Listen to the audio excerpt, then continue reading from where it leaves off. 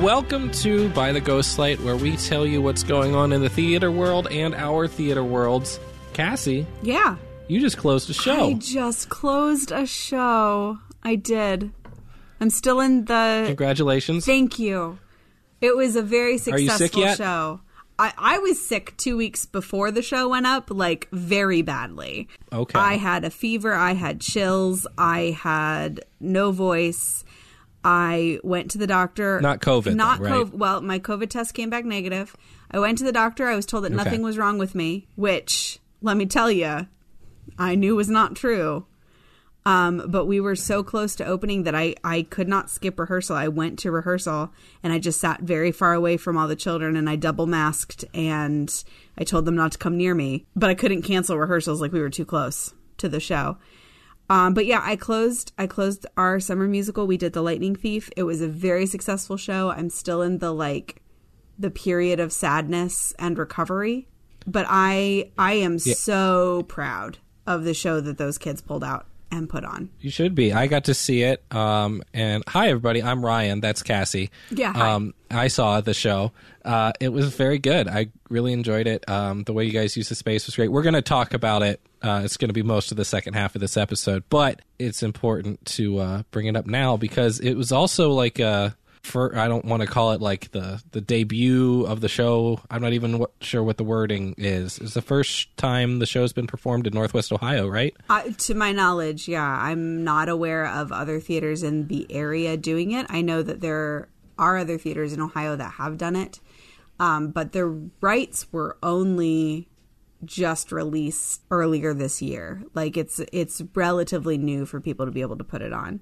And so, yeah, we are one of the first in our areas to have put it on. We actually had a family come up from Columbus to see our show, not knowing... it turns out they did know somebody in the cast, but they didn't know they knew anybody in the cast. They were literally just coming to see it because That's always good. They wanted to see the Lightning Thief musical, and they found out we were doing it, so they drove up from Columbus. All the way from Columbus. That's so cool. That's so cool. That's probably not the farthest someone has traveled for an HYT show, but it's got to be up there. It's not, but it's the farthest someone has traveled who doesn't have a direct connection to one of our students. Let's talk a little bit about rights, because that'll be our opening number here. Rights are a funny thing, and we see so many different, it used to be all of these different licensing companies. You know, everybody had 3 or 4 shows, and you had to figure out exactly how this company worked if you wanted to do this show, or we kind of saw the consolidation into MTI and others like it, mostly MTI, and the junior musicals and everything. But I'm curious how the rights work for Lightning Thief, because it's a show that, granted, I have not read it, and I have not really paid attention to the Broadway version. I wanted to see your version first, but it doesn't seem like a show that was made for Broadway. It seems like a show that was created and written so that students across the country could perform this show. So how do the rights work for all of that? Yeah, it was not written for Broadway. It was off Broadway originally. It did do a run on Broadway for, I think, 3 or 4 weeks. And one of the, theater community uproars with the pandemic is that the Lightning Thief, and specifically Chris McCarroll, who played Percy, were technically eligible for Tony nomination in the, pandemic weird Tonys. And didn't receive one. And so there was only one nominated male lead actor that year in the category, and he won the Tony. But Chris McCarroll was eligible, and Percy Jackson fans were super angry that he didn't get a nomination. And I think rightfully so, because he had a killer performance. With everything going on with the pandemic Tonys, you would think they'd try to get as many nominations in there as were eligible. I mean, you want them to be quality still, but come on, guys. Yeah, but no, this is not like your giant, big Broadway budget kind of musical. It's written and designed to be smaller. It is licensed through Concord Theatricals. And, so that's who holds the licensing rights to it. But their company, our kids are allowed to keep their scripts from the show. They do have to turn in... That's good. Yeah, they do have to turn in their vocal scores but it's just so that they can destroy That's them. fine. Like Nobody wants those. The vocal scores were just like paper. It had our information on the top, and they were all spiral bound. You could write in them with pen or pencil. You could highlight. Like, you could do whatever. Unlike MTI, where like it's the same scripts that go out to multiple groups, so you have to return them in as close to pristine condition as possible. Concord Theatricals is just like, we need them back get so out we those can. gigantic erasers. Ugh, that's what erasing stage managers party. are for. That's what Strike is for. No, this one they're just sitting partially destroyed in a box in my living room, and I just have to return them so that they can destroy them all the way for copyright reasons. Those were very much like our vocal scores for our production. Gotcha. So one thing, I don't know this. The title of the show is The Lightning Thief? Yes. It's not Percy Jackson and the Lightning Thief? No, the title is technically The Lightning Thief, the Percy Jackson Musical. Ah, okay. Gotcha. That makes sense. I guess that's fine. I guess they just want the search terms to have musical in it and be just different enough. Because it's based on the first Percy Jackson book, which is called The Lightning Thief. And sets up for a sequel. That would be a whole rights thing. Yeah, that would be interesting. There are not a lot of theatrical sequels. I can only think of 3. And that's an interesting topic that we can dive into in some future episode. Musical sequels. That's Musical a great sequels, future episode. Why they don't work. It's one of the things I really appreciate about the Percy Jackson musical is that it does clearly like introduce this larger conflict, because there are at this point 18 Percy Jackson books. There's 18 of them? Yeah, there are 18 books that are connected to the Percy Jackson universe. Oh, wow.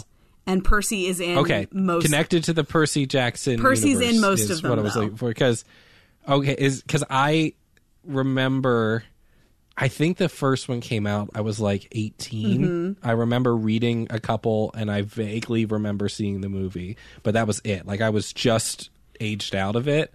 But I didn't work in the library like you do. So Right. I wasn't connected to it. 15 of the books are direct storyline, continuous story. You have the 5 Percy Jackson books, and then you have the 5 Heroes of Olympus books, and then you have the 5 Trials of Apollo books. And those are directly connected in a linear storytelling thing. And then there's the Magnus Chase books, which are the Norse mythology book, but they are connected. Annabeth and Percy do show up in the Magnus Chase books. So there's tons. So it's all one world, one universe. So there's tons of Percy stories. And so, like, obviously they're only going to try and tackle one book for this musical. And so they do a really good job finding the balance of making sure that this story can stand on its own and that you don't feel like there's something else that's supposed to come after it. But also setting up like, hey, there is more to this story that you can go find and check out if you go read these books. We will continue talking more about Lightning Thief in a second. The last thing I want to say on this topic is that I was almost expecting an end credits scene from The Lightning musical? Thief. Yeah. As I'm seeing it happen. Because they do enough setting up at the end of this story's not over, there's more to it, but we're okay right now. I was like, okay, this is nice.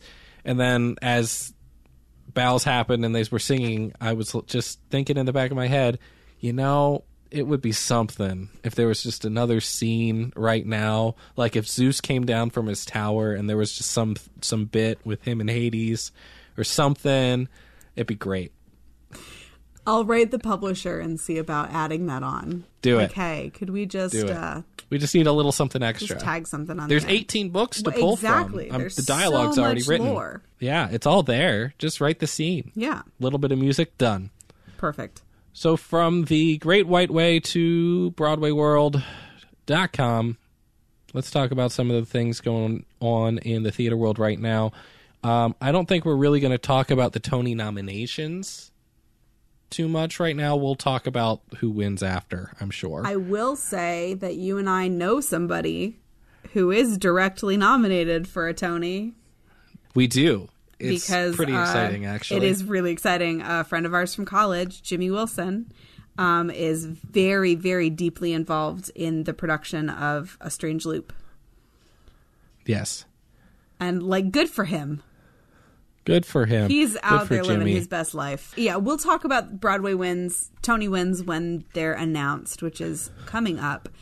But I think the biggest Broadway news on the table at the moment is that both Dear Evan Hansen and Come From Away have announced that they are closing and ending their Broadway runs. Yeah, one right after the other. So I haven't actually looked. Do they close like the same day or? No. Dear Evan Hansen is closing like end of this month. Come From Away is going through October. Okay. There's just so much about Dear Evan Hansen that we could talk about, from all of the good and from Ben Platt playing one role for forever and sticking with it and everything it went through in out-of-town tryouts and everything the show deals with and all of these things.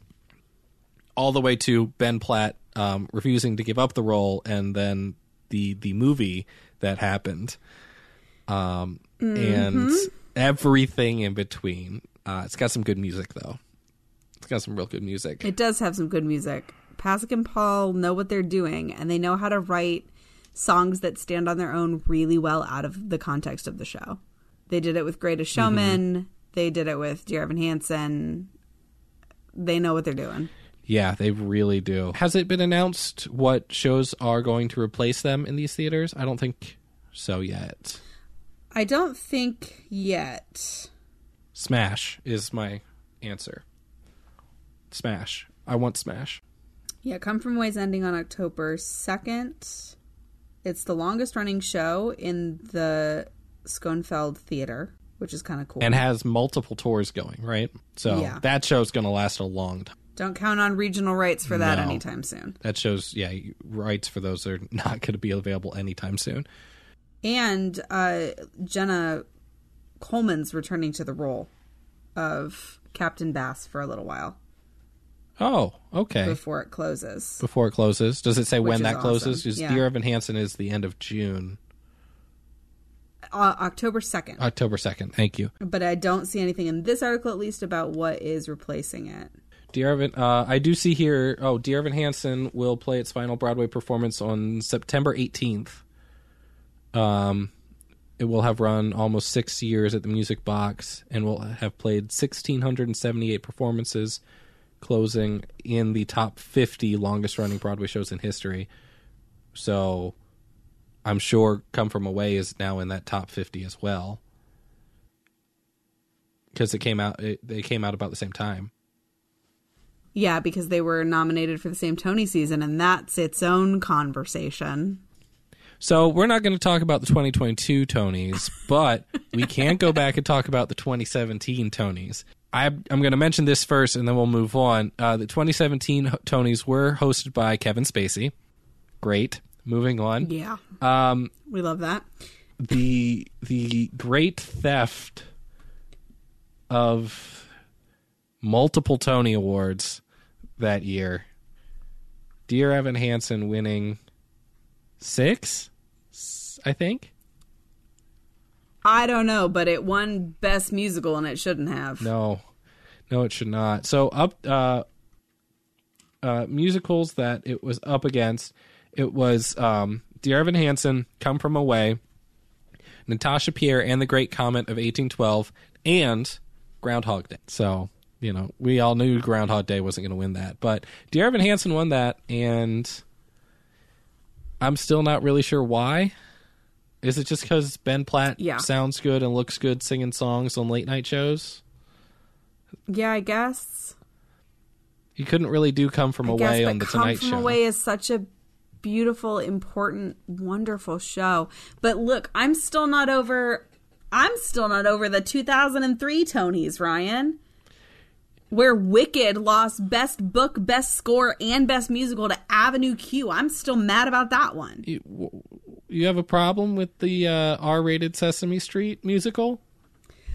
I do not have a problem with the R-rated Sesame Street musical. I enjoy the R-rated Sesame Street musical, but it is not better than Wicked. No, it is not. That is a crying shame. And the fact that Stephen Schwartz still does not have a Tony?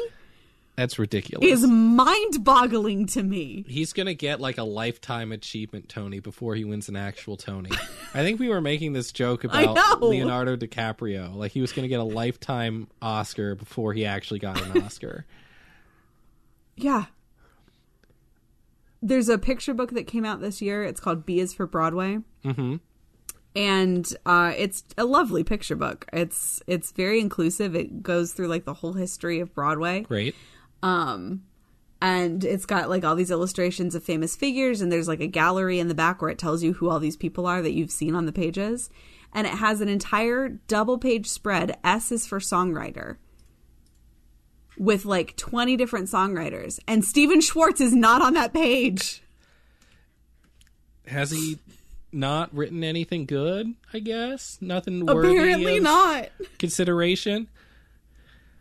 It's like, this is Stephen Schwartz erasure. It's just strange. It's just strange and weird. One of those things, you know, in a field as dominated by, you know, these big blockbusters, which is a strange thing to think about, but, you know, everybody's got to make their money. And then we get this delightful, heartwarming show and Come From Away that is so important. Mm-hmm. But then, if that show's not going to win, frickin' Great Comet is something that had never been seen before. Yeah. And Josh Groban pulled it off so well. Also that year was Ben Platt won for Dear Evan Hansen, probably deservingly. But here's the other nominees. You ready? David Hyde Pierce from Hello, Dolly. He played Horace. Andy Carl from Groundhog Day. He played Phil. Christian Borle was Marvin in Falsettos. And Josh Groban from Great Comet. Probably deserved for Ben Platt, but... probably deserved. What else did they win? They won Best Featured Actress because Rachel Bay Jones won for playing the mom for Evan Hansen. Okay. And they won Score.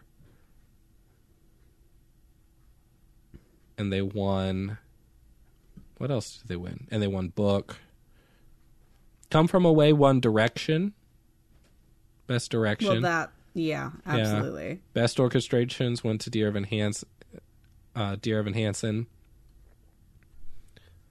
And then a lot of the design stuff went to Great Comet, as it should. So yeah, that also makes sense. So yeah, the 2017 Tonys, that was a whole thing. Yeah, but I can't wait for those rights to trickle down to our level. I can't wait to see some local theater companies try desperately to put on Dear Evan Hansen. That is going to be hard. Dear Evan Hansen is going to be hard, not just because it's vocally demanding and you do it with 8 people, like not just for those reasons, but so much of that show relies on projections. Like that's not something you can do without significant budget and technical experience. Yeah, but you're going to watch people try. I'm going to watch somebody try once, and then I think I'm going to give up. That's valid. I can only watch so many bad attempts. I'm honestly more excited to see regional productions of Come From Away eventually when that becomes a thing. It's way more accessible. Because, I think Come From Away has the same kind of like patchwork charm that the Lightning Thief musical does have, which is you could tell when they're putting it together that they're thinking about the future of the show and how important it is for smaller groups to be able to do it. So it's like they've got these 12 mismatched chairs that just keep getting rearranged to be all these different configurations. Like, no, a lot of theaters, regional theaters probably can't have a turntable, but like everything else that they're doing for Come From Away, you can do. Yes. Everything in is a small theater everything setting. is regional level or lower. Like you can absolutely do that. It'll be really interesting to see, but I also think that it'll be great to see people get to tell their 9/11 stories. I mean, 20 years later at this point, but that there's so many people affected by that, obviously, and maybe they've seen it or maybe they've had other outlets to tell their stories, but for people to play those characters and then people to sit in the audience and experience it, like, it's just such an important story to be told. Should have won. Should have won. Should have won. And like, honestly, anymore, I am mostly entirely, I think about shows in terms of I want to direct that. Come From Away is one of the few where I'm like, I want to perform in that. I want to be sure. in There's that a difference. cast. There's a difference. There is. Like, I also would love to direct it. Don't get me wrong. I probably would never try to do that one with kids. I think that needs to be an adult show. Yeah, I would agree. But I want to be in Come From Away so bad. And that's one of my other favorite things about it is that the roles themselves feel like real people. Yes. Because they are real people. Yes. And so you don't have like... They poked fun at themselves in some great promotional something that they did about like, none of us are dancers. And like, it's not the kind of big Broadway stars that you're used to seeing. The actors feel like real people. Mm-hmm. And so I look at that and go, oh, awesome. I can definitely play almost all the female roles in that show. Yeah, there's not, you don't have to look a specific way or, be like super in shape and able to do this crazy intense choreography. Like, you don't have to do any of that. It's the thing I always compare it to is the Laramie Project. Yes. It's somebody watched the Laramie Project and said, what if we did this for 9/11, for the 9/11 story, but also had music? Yeah, but it works really well. So pivoting from a Tony loser to a Tony winner next year, I would almost guarantee this. We have announced casting for the Into the Woods revival, which has been moved. We have some casting for it, and a lot of the same people are still doing this. And I'm excited. We do not get NPH. Neil Patrick Harris has bowed out. He's not going to continue with this. But we get Brian Darcy James. We absolutely do. So excited to see Brian Darcy James as Baker. So I'm just going to run through this. Like, this is, if we thought it was a list of a who's who of Broadway before, like it certainly is now. Sarah Bareilles is still playing Baker's wife, and she's a bona fide theater kid at this point, I would imagine. Like, oh yeah, she's earned this. Brian Darcy James is the Baker. Patina Miller is the witch, which is, I mean, we saw the clips from the first run of this revival. Incredible. Well, and Patina Miller was the witch in the Hollywood Bowl production and was phenomenal. Stepping into Cinderella's slippers is Philippa Sue. I can't wait. Oh I'm my gosh. so excited for that. Stupid excited about that. Just so excited. And then keeping the double casting, Gavin Creel will be playing the wolf and Cinderella's prince. I think most of the rest of this cast is similar or the same. Joshua Henry is stepping into Rapunzel's prince. That's right. Joshua Henry's going to play Rapunzel's prince. But this is like this wins Best Revival already, right? Like, it has to. I like, what else is going to beat it? Yeah, dedicated to Sondheim. Like, come on. Well, I think there's a couple of questions. I think the first question is how many nominations does it get? But also how many times they extend it, because it's only there for an 8-week run.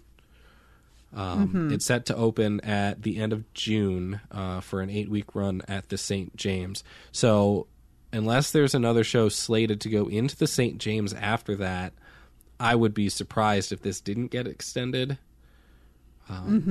But I guess we'll see. I don't know how I'm getting to New York City to see this, but my friend Drew already has tickets. Like, the second they announced it, he bought tickets for it, and I'm insanely jealous.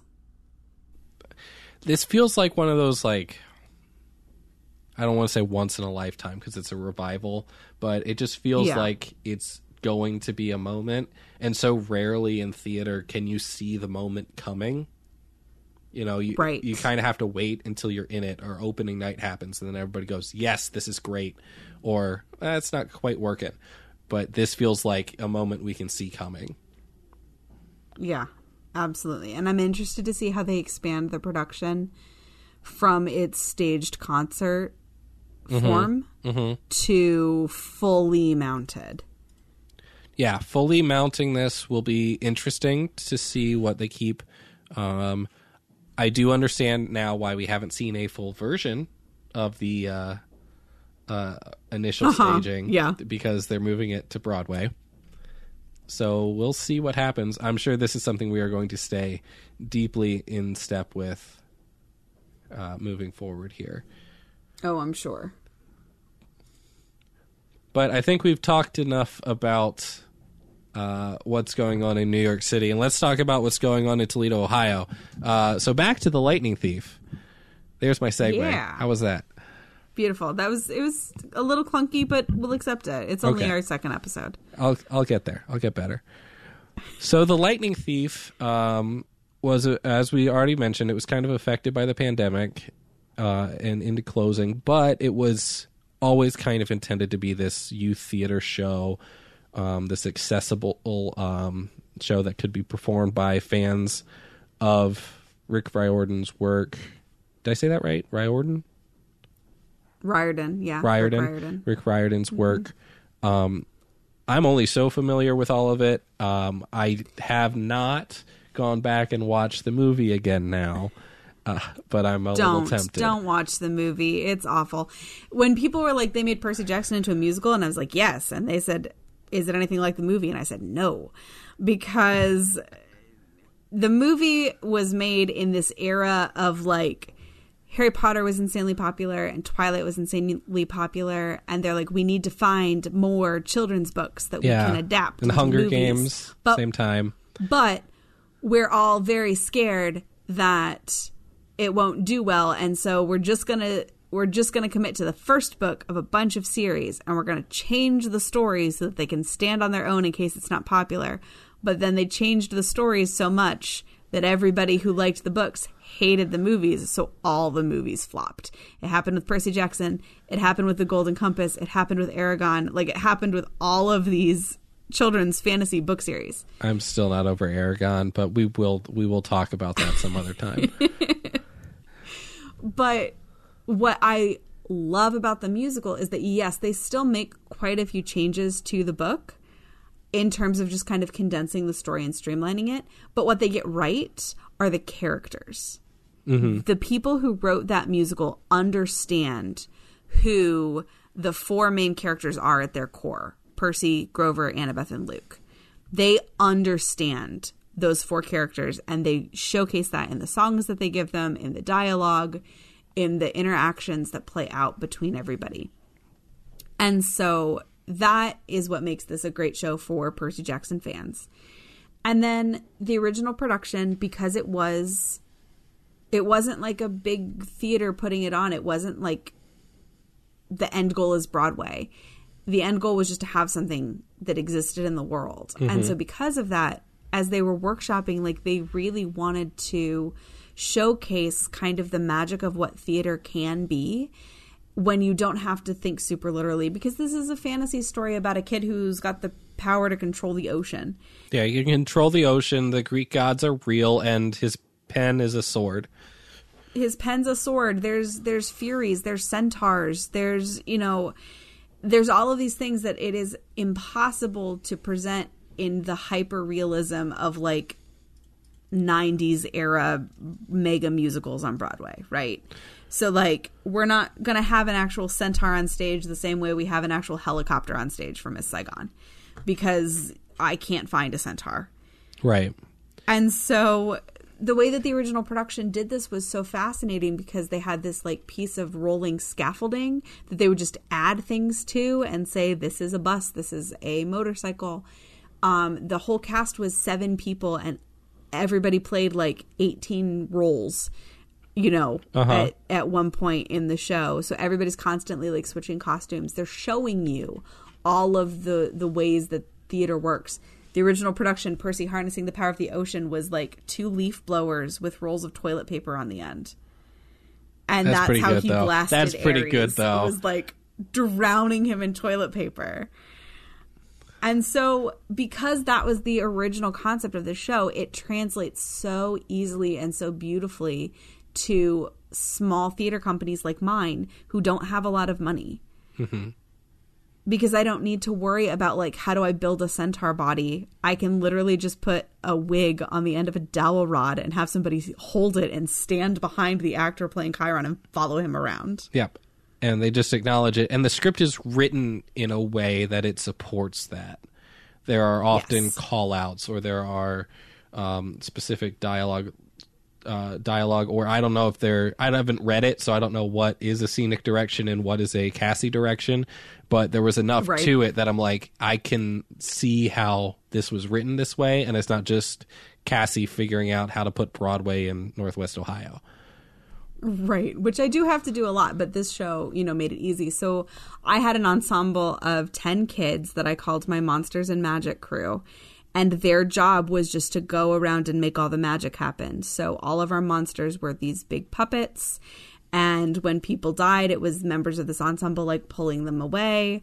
When Percy's got flying shoes that are trying to haul him into a pit, I just had 3 members of that crew come out and, like, lift Percy up into the air and be like, this is him, being pulled into the pit. And so that was our interpretation, was having that ensemble go around and just be all of the magic. The show does not give you any explanation for how you're supposed to make this pen sword appear out of thin air. So I cast a 7-year-old girl as my sword. Mm-hmm. She had it in a sheath on her back, and she just followed the trio around every time Percy needed it. He would just grab it from her, and then she would grab it back at the end of the scene. Yeah, that worked, by the way. Hey, that worked. Good job. Thank you. That kid, I swear to God, she knew the whole show better than anybody else on that stage. Probably. She was on stage the entire time. She didn't leave. I don't know if she was there more than Percy was, but she was there a lot. She was there a lot. And yeah, she was Riptide the Sword. And it worked beautifully. And so it was me trying a bunch of stuff and being like, yep, this is going to work. And we used a lot of fabric for, like, the tidal wave at the end and the toilet water that Percy throws at Clarice. And it was just like these kids running around with pieces of fabrics. And we're saying, hey, this is water. And we need you, the audience, to understand that that's what we're doing. And the audiences are like, yeah, absolutely. That's what we're seeing. So at the end of the day, the audience knows they're walking into a youth theater production about a fantasy story. Like, so the audience has to be aware that they're suspending their disbelief. They're here to watch it, to enjoy it, have a good time. This is, we're not trying to do Hamilton here. We're not trying to do, something, an uber realistic drama, right? This isn't Tennessee Williams. Yeah. And I took a lot of kind of my conceptual inspiration from Julie Taymor. I did my musical theater history class with Jeff Stevenson at BGSU. Great class. I did my... Great class. I took that and then I TA'd it. Yeah. I did my big, like, musical theater history director project for that class on Julie Taymor and The Lion King. Mm-hmm. And one of the things that I remember that I learned in my research was Julie Taymor had this vision, and she was sitting down with the lighting designer at one point, and he says, I figured out how to get the spotlight for the opening with the sun to mimic what you see in the movie. And Julie Taymor said, no, absolutely not. We are not using a light to make the sun. We are going to make a sun out of bamboo and silk that is attached to the fly line and gets hoisted like a curtain and opens that way, because I want the audience to understand from the very first thing that they see that they are going to be asked throughout this entire production to use their imagination to accept what's happening on stage. Hey, turns out she was right about that. Yeah, and that's the only way The Lion King works. You can't put people in full body lion suits. Nope, that's called Cats. Yep. But you're saying to the audience, like, hey, this is what this is going to look like. You are an active participant in making the magic of this show happen. Congratulations. Yeah, it's audience participation on a different level, too. Like, more than just, hey, sit down and watch the story and enjoy it or cry or be invested or whatever, but actively watching is very different. It's very different. It's always good to see students, as they're learning, realize that there's multiple ways to tell a story and tell a show. So it's always good to see them try different things. So with your Lightning Thief, being able to, ask the audience to suspend their disbelief, to break the fourth wall a couple of times, to ask if you're having an actor commit so hard to something that is clearly not there, there's a whole acting lesson there and an acting challenge there, but it's a different headspace to be in when you go, okay, I'm going to stand here and I'm going to be a Greek god in a Hawaiian shirt and I'm 12. Cool, great. Everybody believes this, right? But the challenge is for them to believe it. And, when you're 12, you can believe anything. And maybe, just maybe, the audience will go along on the journey. And it's just beautiful. It's just a beautiful thing. Yeah. And I mean, it's what I do with most of the shows I direct because it's what I have to do. I've said it before. I will say it again. We are poor. We are a very poor, small company. We do not have the budget to do any Disney anything ever at any point. I've already been very upfront with the kids about that. Like, Horizon is never going to do Beauty and the Beast or Little Mermaid or Newsies because we don't have the money to put those shows on. Sure.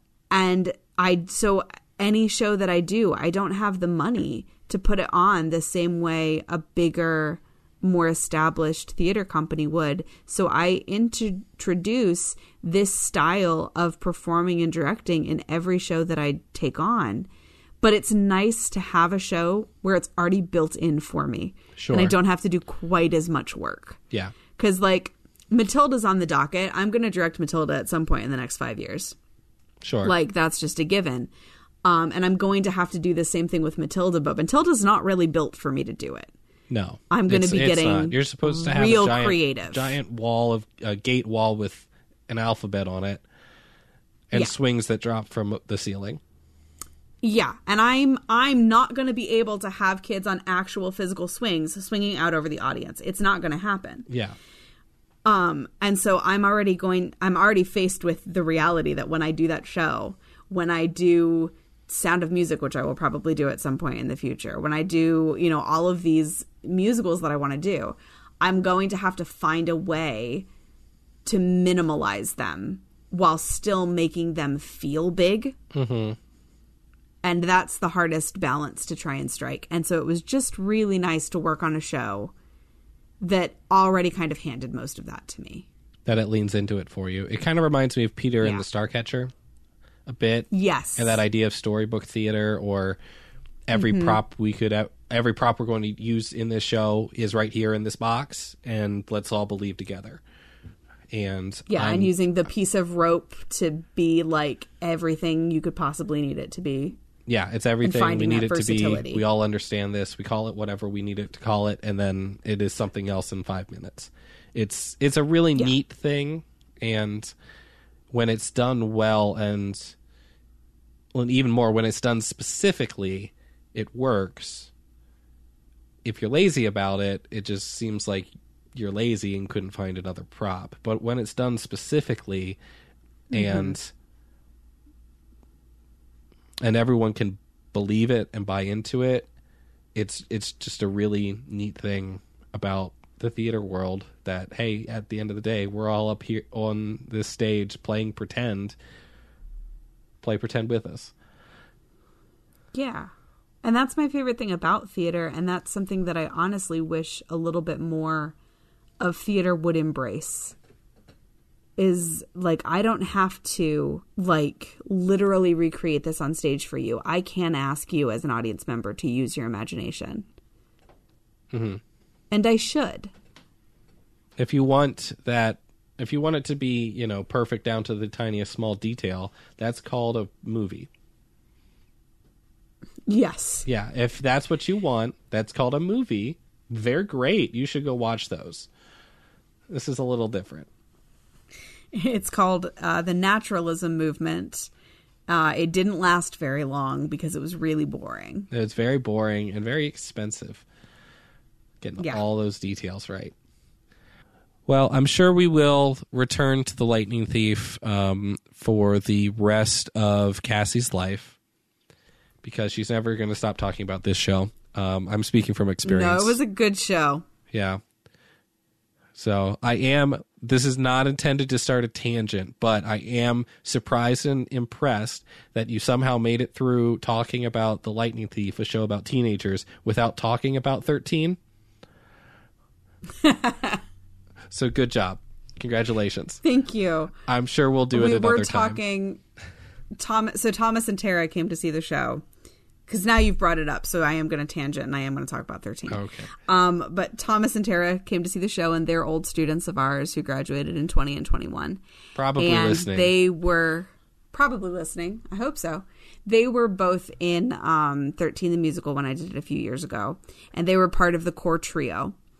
And so then this show also has a core trio. Mm-hmm. And we were talking after the show about how the trios are very similar. They're both a girl and two boys, a smart girl and two dumb boys.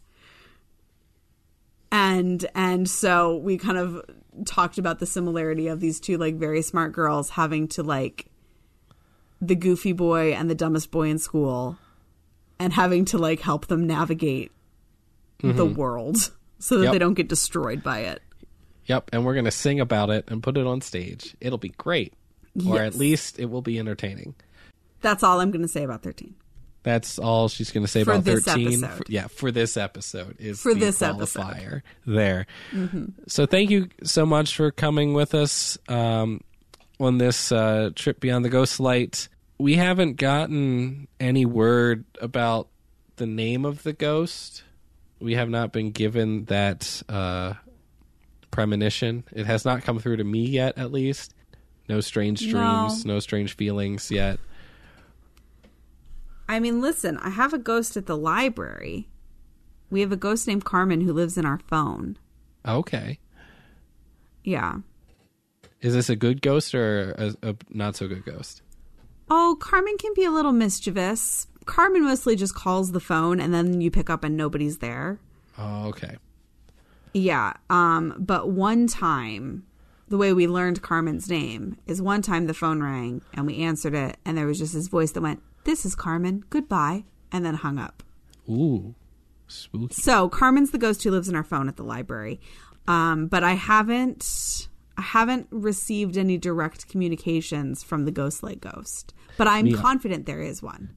I believe that the Ghostlight Ghost is taking a snooze right now because we're in this strange space between seasons of Another Path, getting ready to launch this show by the Ghostlight, and Imprinted Echoes is about to end its first season to start another season. So I don't know. There's a lot of moving pieces right now, and it'll be very interesting to see what the Ghost decides to do. It's true. There have been some issues with the website, so maybe the Ghost is doing something there. Maybe. We look forward to getting to know our ghost better. Yes, we do. If you have some ideas out there, beloved listener, about who or what our ghost is, it's about time that the Ghostlight Media Network had a proper ghost, and we're pretty sure... We need some lore. We're pretty sure they're with us now. But until we learn more about the ghost, I'm Cassie. And I'm Ryan. Thanks so much for listening. Bye. Bye.